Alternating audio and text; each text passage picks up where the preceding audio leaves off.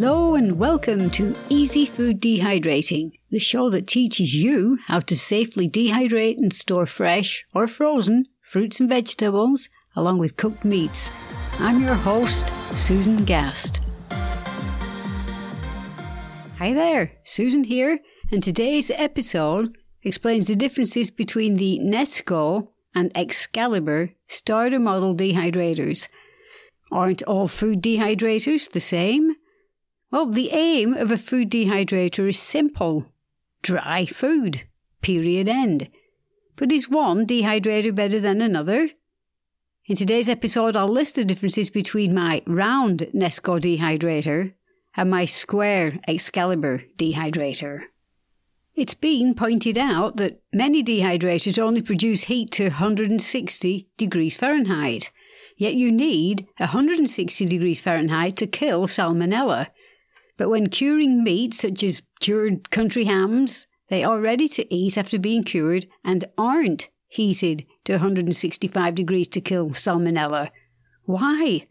Well, because water activity and salt control bacterial growth.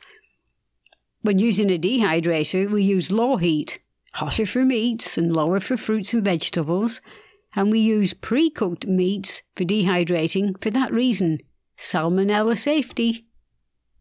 An Amazon reviewer posted, "The USDA specifies temperatures and times for killing salmonella from 151 degrees Fahrenheit for 41 seconds to 157 degrees Fahrenheit for 10 seconds. Lethality to microorganisms isn't a simple measure of temperature, but a combination of temperature and time. I'm very confident that a temperature of around 160 degrees Fahrenheit for the hours it takes to process meats is very effective at eliminating salmonella." The Nesco dehydrator starter model. Now, I love these round Nescos because you can add as many trays as you like, but be sensible. There's no point in stacking 15 trays. There's only so much a heat circulating fan can do. Aim for no more than 8 trays max. Now, I joke that we're not building the Leaning Tower of Pisa here, but they claim you can use up to 12 trays with this model. Now, the air circulating fan is in the lid and it's easy to keep clean. My particular Nesco is an FD75A model called a Snackmaster Pro, and it's suitable for snacks, fruit and beef jerky. It has a light grey speckled body, and the lid has an embedded handle that you can lift up and fall down. But avoiding there is no on and off switch. Merely plugging it in starts the fan. I don't like that. What if your hands are a bit damp? So to get around that scenario, I have a small outlet strip that has a switch on it. So the dehydrator is plugged into that, and I turn the dehydrator on and off using the outlet strip's on and off button. But also, if you wish to have it come on and go off at a specific time, get one of those lamp timers that plug in, so you can simply plug your dehydrator into that, then plug the timer into the wall outlet or the strip outlet, and you'll be good to go. Now you can get to work on other stuff without wondering if you forgot to turn it on or off. But when I expanded from 4 trays, I purchased additional trays online and the colour matched perfectly. Just note, make sure that you are ordering the correct diameter trays for your specific Nesco Snackmaster. Now then, the FD79 is very similar to the FD75A, with the upgrade of there being a built-in timer. This model says it can handle up to 12 trays. It also comes with 2 cleaner screens. They are the mesh screens, and 2 fruit roll solid sheets, and a sample of jerky seasoning and cure and a recipe. This is a good buy in my humble opinion for $15 more than my FD75A model. One of the more expensive Nescos is an FD1018A Garden Master Pro. It's got a higher wattage than the previous models I mentioned, and get this, it claims to be able to handle up to 30 trays. So with that being said, it comes with more accessories, like 8 fruit roll sheets, 8 mesh screens, and a jerky spice pack with cure and a recipe instruction book. Let's talk about the Nesco accessories. Nesco has solid sheets and mesh sheets, but why use those? Well, to keep your trays cleaner. Keeps your smaller dried pieces of food from falling through.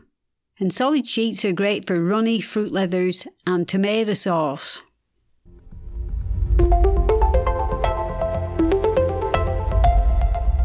You're going to love this. Getting Susan's book, Easy Food Dehydrating, is one of the smartest things you can do for your health and your budget.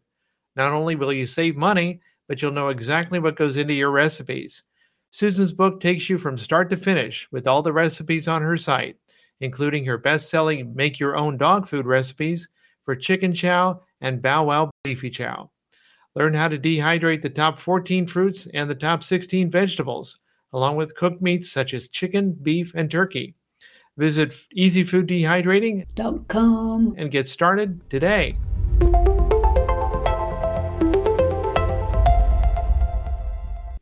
Let's talk now about the Excalibur dehydrator starter model. These models come in various sizes. The starter model has 4 trays, and the 4-tray model's front flap is lifted upwards for easy removal, and the trays slide out like a chest of drawers. Its fan is at the rear. And even though all dehydrator brands may claim you don't have to rotate the trays, I beg to differ. Foods closest to the fan are bound to dry out faster than food farther away. Makes sense, right? That's why I harp on about rotate your trays. It's not hard to do. If the food you're dehydrating has a projected dehydrating time of, say, 6 hours, rotate the trays every 2 hours. Yeah, so rotate the trays whatever brand you're using. Excalibur has many models, and their 9-tray model has a 26-hour timer with an auto shut-off and temperature settings. It comes with a flexible polyscreen insert, but that's about it. It looks like its front access flap snaps on and off, but I'm only guessing here as I don't have that model. Now the Excalibur accessories. Excalibur has solid sheets and mesh sheets too, for the same reason as Nesco, to keep your trays clean, keeps the smaller pieces from falling through, and the solid sheets for runny fruit leathers and tomato sauce. But a handy bonus, the Excalibur's design allows you to proof bread. It's probably not designed for that, but many folks do it. But here's how. Just remove the bottom tray. Leave the second from the bottom tray in.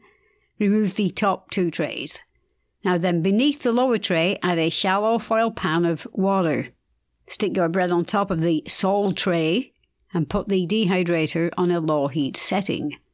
So there you have it, a bonus bread proofing use for an Excalibur dehydrator. There is not a timer on this specific 4-tray starter model, but if you wish to invest a few more bucks, then treat yourself to a model that has one that's built in.